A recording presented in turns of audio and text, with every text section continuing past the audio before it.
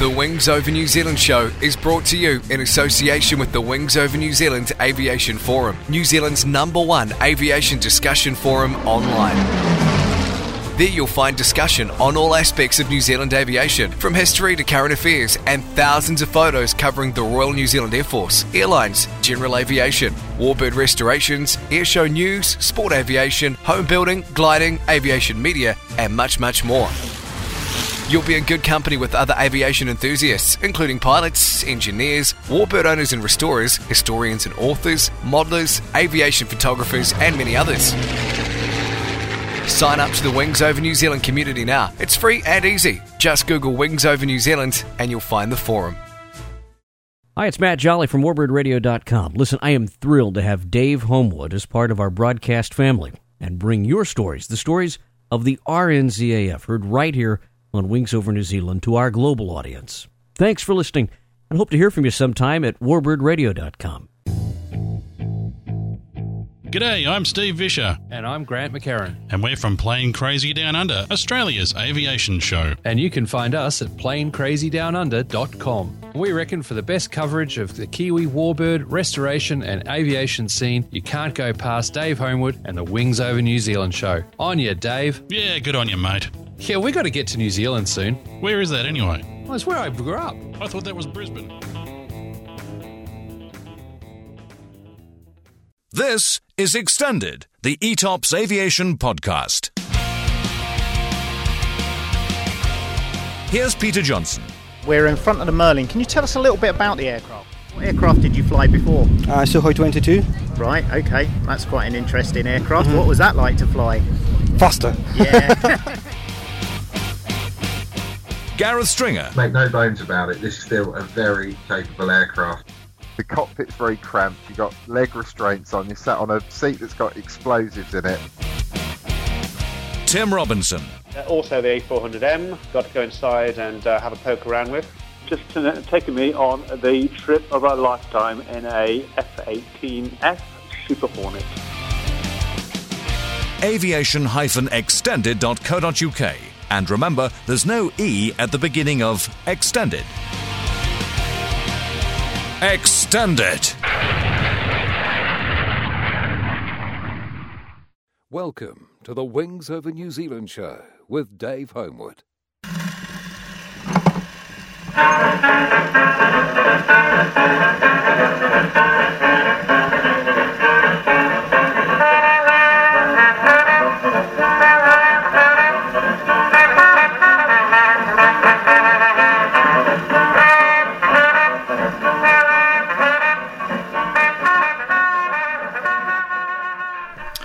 Welcome to the Wings Over New Zealand show. I'm your host, Dave Homewood.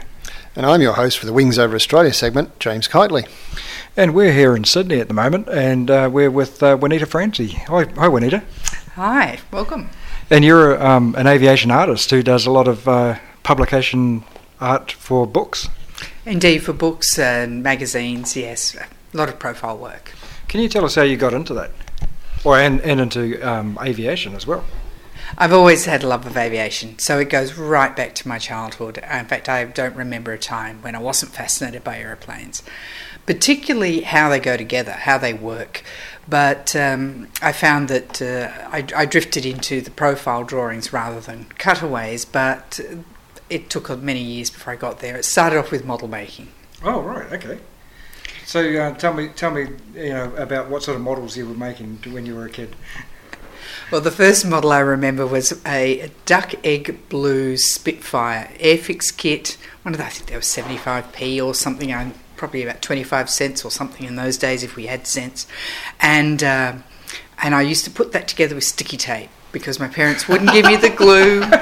I was too young, so I would have been 5 probably. That's the infamous Airfix Mark 9 Spitfire with the single plank wings on the side. A lot of people remember it. They've done better kits since, but it started a lot of careers. Model spotter. Absolutely, yes. I just love the fact that you remembered it was duck egg blue, and that's very telling, isn't it, for someone who's an artist? Not any other blue. It was, yeah. So you weren't allowed glue, but you were allowed colour chips. Well, it was such a weird colour. I mean, who would use a colour like that? So as a kid, it was like, wow, what a wacky colour. So yes, I remember it very clearly. And what about the art side of things? How did you, where did you learn to draw and to paint? Well, I thought I really should have a proper career, so I went and did industrial design. And with industrial design's a great type of industry because you really learn a broad base of skills from professional model making, drawing, rendering, illustration. Technical drawing, that kind of thing? Technical drawing, the whole thing, yeah. It's very, very good broad base problem solving. It's terrific. Would that have been with computers, or would you have been doing sort of pen and ink stuff? Or because I only asked because I thought about doing it when I was much younger, a long time ago, and would have learned it all in pen and ink, and then it would all been computers about 3 years later, and I'd have been hopeless, outclassed. So whereabouts did you start? Well, it's probably giving a lot away, but no, the computers were way into the future at that stage. Yeah. So it was different types of papers, canson papers and markers and inks and drafting film and all that those world. Great smelly things. Did you feel that was a good foundation for the way you work today? I mean, you look at artists today and they're always working straight into computers, but to actually having to do stuff with, marker pens, for instance, where you can't undo, there's no undo key, that gives you a very different discipline, I think, doesn't it? It does. I wasn't particularly good at it. We like to think of you being very, very good overall, yeah. Yeah, technical drawing, I was good at that. Right. My father was an engineer, so I got to, even from quite a young age, I got to practice on his drawing board because, to enlarge drawings, for example, you had to do it by hand, and it was a great experience. Very good skill building too, that kind of stuff. Very good. And you mentioned just a moment ago about not doing cutaways so much as, and now I mean predominantly you do profiles, and I think I've talked to a number of profile artists, and you generally come up as one of the top of the heap. I won't embarrass you any further than that, but very, very highly regarded both by the people in the field and editors like me. So you kind of went into the profiles rather than that was what you started doing, or how did that work? Yeah, that's correct. I was really interested in that. That always had an inquisitive mind, so I was really interested in how do they go together, how do they put together. It's probably the engineering influence and also the industrial design influence as well coming into it. So it was how did they get there, why are they like that, how do they build them. But it was really the profile drawings were the ones, my first few book projects that I worked on, it was my profiles that they were interested in. Right. So and it was very much moving from my first attempts with paper and paints and ink through to computers, and it was obviously the way to go as well, because all the publishing and book layouts and so forth were all going digital, and so why have a second stage where you have to digitise the artwork? Agreed. Yeah. So what sort of program or programs do you use to make your profiles? My favourite for the line work was a program called Freehand, a Macromedia Freehand, but unfortunately that got bought out and then killed by Adobe. So, alas, it's Illustrator these days. But CorelDRAW's is pretty good too. And Photoshop, have to love Photoshop. Yeah. It is a superb piece of software and has been for a very long time. Yeah, sure is. In fact, you're right, a long time. I'm still using the 1998 version. I've got more modern versions and I can't find all the buttons, so I always go back to my 1998 version. And appreciate that. Yeah, it's still as good now as it always was. So. It's a good point, because it's about the tool. And I was talking to an Air Force photographer the other day about the box cut project, and she said the question she hates most of all is people come and say, "Oh, you've got a really good camera. Which camera is it and how does it take the pictures for you?" She said, "Well, I taught it everything it knows, and it's a real problem that people think whether it's artwork or whatever that it's the technology that makes it, but it's not. That's just a tool, and you have to bring your skill and a lot of experience to bear. So you've been doing profiles for a little while now, and you've done a lot. Have you got any numbers you can give us in terms of quantities of books or magazine illustrations or anything? It would be, last time I counted it was over 50, so, and that was a few years ago. So it would be we'd be well over 50 books now. Yeah. And I would be, I'm guessing here, but probably almost 2,000 profile illustrations. Wow. So you're into cataloguing problems rather than anything else, rather finding what you've already drawn. And do you go back and look at your earlier profiles and think, "Oh, I could do better than that now," or are you happy? Definitely. Definitely, they were a bit rusty back then, and also it wasn't only my skills. I mean, obviously my skills have really improved over many years. It was also the software in those days too. They had to be vector-based images, because they had to fit on a floppy disk. So I had to send, and you had to burn 2 copies of the floppy disk because they always had errors in them. And so to mail them off to the publisher, I would need like a little stack about 6 inches high of floppy disks. And I could fit maybe 3 drawings on one floppy disk. So it just gives some idea of how your economy of file size was critical in those days. Whereas now, it can compress it and send it by email. A little Dropbox if it's a big one, So you tell kids today about floppy disks and they don't believe you, do they? But it was actually a big challenge, and the same with the magazines. I was working for Warbirds Worldwide in the 90s, and saving stuff was a big challenge. Backing it up was a big challenge, and it is still in a way, but nothing like it was. And another key point is information. I mean, one of the things that you often get praised for, I'm going to embarrass you a bit in this interview, but one of the things you get praised for is that the quality of the information you start with for your profiles. You go and find out the right information about that particular aircraft type, and go a bit further than some other people do, and that's great, but it's a big ask. And nowadays it's easy to gather the information with contacts and the internet and so on, but it's always hard, and there's always more information coming to light, isn't there? Is there any particular aircraft type you'd want to pick out and talk about with that? Oh, heavens. Well, there's lots. I mean, because there are those that where there is a lot of information, so it'd be really wonderful to do a really detailed, right down to the nuts and bolts thing. I mean, Lancaster, for example, there are some engineering drawings around. It'd be brilliant for that. Then you get others where the mere fact they haven't really been covered very well, it would be brilliant to get into those. I've just finished doing some on the North Rock Delta. Oh yes, and that was wonderful stuff because there was still a fair bit of guesswork. There's no station diagrams available, but all the same, was able to piece a surprising amount together. And it's wonderful to capture an aircraft like that. And what is the process that you go to when someone says, "Can you come up with profiles of this aircraft?" Where do you start? What do you do? You're allowed to refuse to answer any trade secret ones, though. Shush, James. Oh, look, I'm a bit of a fanatic, and I like to get it right, right as I possibly can. So the very first thing I do is try and get that base drawing right. If you've got the base drawing right, the markings will fit on. You know, it's simple things like that. It's easier to bring it to life if it's actually right to start with. You're not fudging as much. You can get it still. Some artists get away with a lot with fudging, and that good on them. That's a skill of the artist, is to trick the eye. Yes. But my engineering background gets me to really want to make sure that's right, and so for that it's aircraft manuals. I like to go back to source material, station diagrams. Yep. If you can get engineering drawings, that's brilliant. Although even with complex aircraft, of course, that starts to itself get completely out of control. Yeah. Yeah. There's always a balance between things.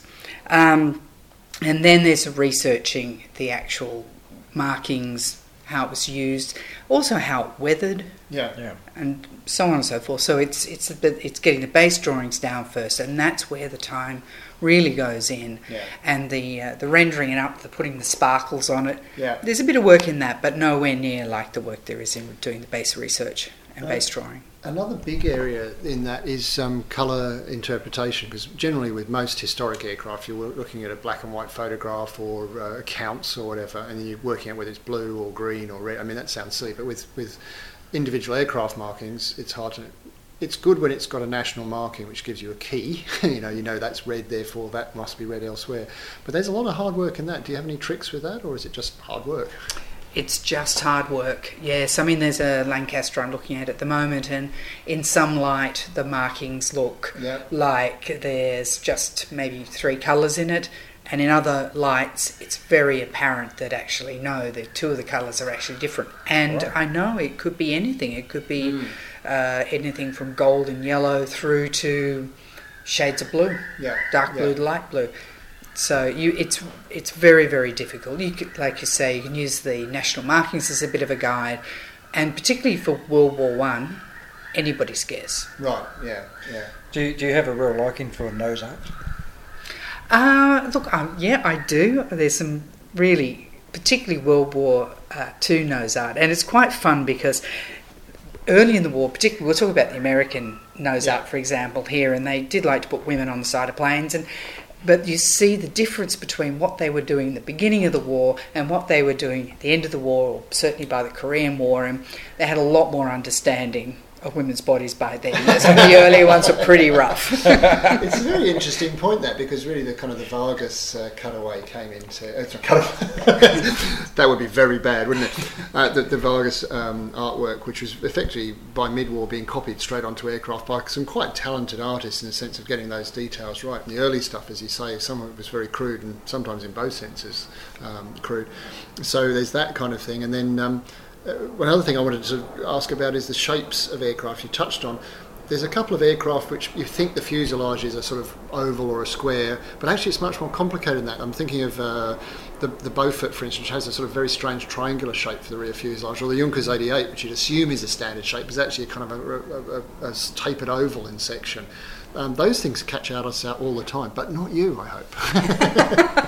How do you handle those sort of questions? Is it the research again, back to the research? Yes, it is the research, and by the time you've done a really decent set of drawings, you're starting to really know that aircraft. Yeah. And so, things like the way those doors bulge on the Beaufort too, the Bombay doors bulge, it took me a while before I spotted that and got to work out what was happening. Yeah. But it is quite tricky with some aircraft, as you say. You think, oh, that's a simple one, and you start to really investigate it, and it's not. No, fascinating stuff.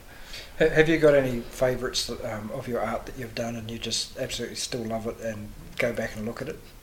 Well, I'm pretty happy with the Northrop Delta drawings. I do like those. I think I'm always striving to do better, and I always see there being room for improvement. So the most recent one I tend to think is the best so far. And also, you do that in-depth research into the colours and the markings and all that, and I wondered, does your research ever cross over into helping decal makers get it right? Do you ever work with decal makers for modellers? I have a little in the past, and I've also worked with a few model makers as well to help with that. A little bit of involvement with the Mirage, for example, the Mirage kit that came out from High Plains Models. That's right. Yep. So I did some of the box art for him as well. Right. So yes, I have. It's an area that I really like, and there was also a manufacturer of collectible airliners, so doing the decal artwork for that. An interesting area we've discovered. So we've interviewed a lot of people, and we've been lucky enough to interview some very good photographers and a couple of very good editors and writers, and also critically people involved with aircraft restoration and preservation. Do you find that you use real aircraft or artefacts much in your research, or is that not an area that works for you as a rule? I really like to actually have access to an aircraft if I can. I've attempted to measure them. It's a lot easier in theory than it is in practice. It's interesting you say that, because I tried to measure a Sierra C-30, and there's some very embarrassing photographs, both of me wearing shorts and having this measuring thing, and it just doesn't work. It's a skill. You have to learn how to do it. And you need the right gear. I have seen a chap in the UK who has these huge calipers that he uses to measure them, and weights and all sorts of things. So I've had a few goes at Meteor, and it's a little private project of mine, and I still haven't quite cracked that one. But I did for the Mirage drawings that I did for the Mushroom Models publication. Australian Mirage Markings, and obviously a book depending very heavily both on the guy's phenomenal collection of photographs of Australian Mirages, but also your artwork, which has got some cracking schemes in there, really, really nice. But one thing you can get from a real thing is an idea of like you said about weathering, the patina and the actual how the rivets look and so on. It's very easy to go, rivets, blah, blah, blah, blah, blah, but actually they vary a lot, don't they, in terms of how it looks. And sometimes on the same aircraft. Classic is the BAE Hawk. It's got mushroom heads on the back, and it's flush and smooth everywhere else. So it's really good. And also the sheen that the paint has. And the sheen on, say, one of the American-built Harriers, it's got quite a different finish. Yep. Probably, I assume, the materials it's built from than, say, a waxed Spitfire. Right. It's a very interesting point. And you mentioned there also about an artist's role is to trick the eye in a way, and people often, particularly modelers and aviation theorists, to be very kind of hardline. This is right, that is wrong, and There is a lot of interpretation in it, and there is a lot of, as a writer, I'm choosing to tell a story, and I choose to put bits in and I choose to leave bits out. And as a profile artist, or an artist of any kind, you're choosing which you start with and how you present it to much more than people realise, I think. And also, you've got to fill the gaps. I mean, a lot of the time when you're looking at a scheme, you might have one photograph and there's a wing in the way of part of the fuselage. Hard to tell what's there. So you have to use experience and knowledge to fill that in. So presumably a lot of that, what sort of tricks of the trade there do you have that you're prepared to share with our listeners? Well, first of all, I'm always keen to say if I don't know. I would prefer to actually say in the caption that this is not completely clear, or it's based on speculative what other aircraft do. But the other aspect of it, colour is a very interesting one, because it does vary depending on how far away you are, how close you are, and of course the lighting conditions. But the modellers have been onto this for a long time with the concept of scale colour. Yep. And that is a very good one. But it's also almost a scale panel line effect as well. So if you've got an aircraft, you've got the drawing that's going to be reproduced quite small, you actually need to kind of boost the panel lines a little. But if you use the same weight of panel lines when you're doing, say, a print size, it looks really clunky. There are little tricks like that. Well, that's fascinating. I never thought about, I'm aware of the scale thing, but never thought about the necessity of different scale effects, which is a trick of fascinating. Do you do other engineering type stuff, cars or locomotives or anything like that, or do you just stick to airplanes? On request, I will do other types. I do submarines for a German magazine, and I have done tanks, and that was quite interesting because they're so different to aircraft. You've got very blocky shapes, so there's no finesse in the shape, but you've got so much detail, and that's what brings it alive. So it was a very interesting experience to draw those. And I have some non-aviation clients where for example, CASA, where I do flight safety illustrations, which is like a whole different field to profile artworks. There can't be that many people around the world who are doing aircraft profiles like to your level, is there? Is it a very small field of art? Yes, it is. There are quite a number of people doing it, and there are some who are like really quite superb, both in Europe and in the States, and of course there's some good ones in the UK as well. So, but yes, it's a very niche field. I think you all know each other, don't you? I think we do. I've come across a couple in New Zealand, and they do some nice stuff as well. And but two in New Zealand. That's all I've come across in all these years. So I just thought, it must be a fairly small field. So you all know each other and all get on, sort of thing. And yes. Yeah. I know Ronnie Barr, who does the work for Wingnut Models, and I get to meet him at the air shows every so often in New Zealand, and he's great. And of course, there's Graham down in Melbourne, Grubby Fingers, who also does some nice work. Graham Molyneux, I think, is his surname? Yeah. Just going back, I think we should give a little plug here to your most recent work that you mentioned earlier, the Northrops, because you posted a couple of things up on your Facebook page for your artwork, and that was because we've been touring, I haven't had a proper look at it, it's my excuse. But what's the book? What's that for? It's the European Airliners as a publisher, and it's a Rob Mulder book. Yep. And they're looking at the two aircraft that were operated by the Swedish Airlines. So there was a mail version, so the Go Fast version, and then there was a passenger version. And they only had two, and that's the lovely thing about these books. You can go into such detail, he actually has a lot of fantastic in-depth information about the aircraft type in general, but in particular how it was used by these airlines. And one of those, the passenger one, was actually went to the Civil War, became part of the Spanish Air Force. So it had a really long and colourful history. That's great, isn't it? Yeah.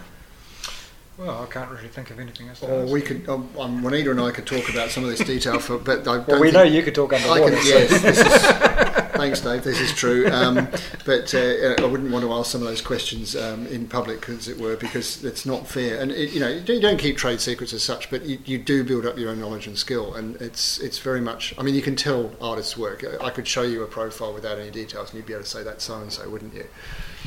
Reasonably, yes. Well, that's fascinating.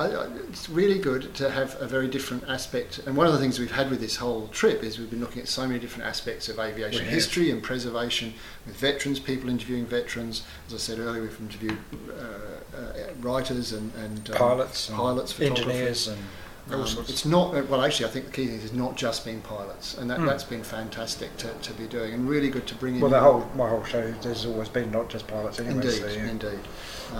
Terrific. Thank you very much for your time on that, Rita. Now, if any of our listeners out there want to see some of your work, where's the best place to find you, online or anywhere?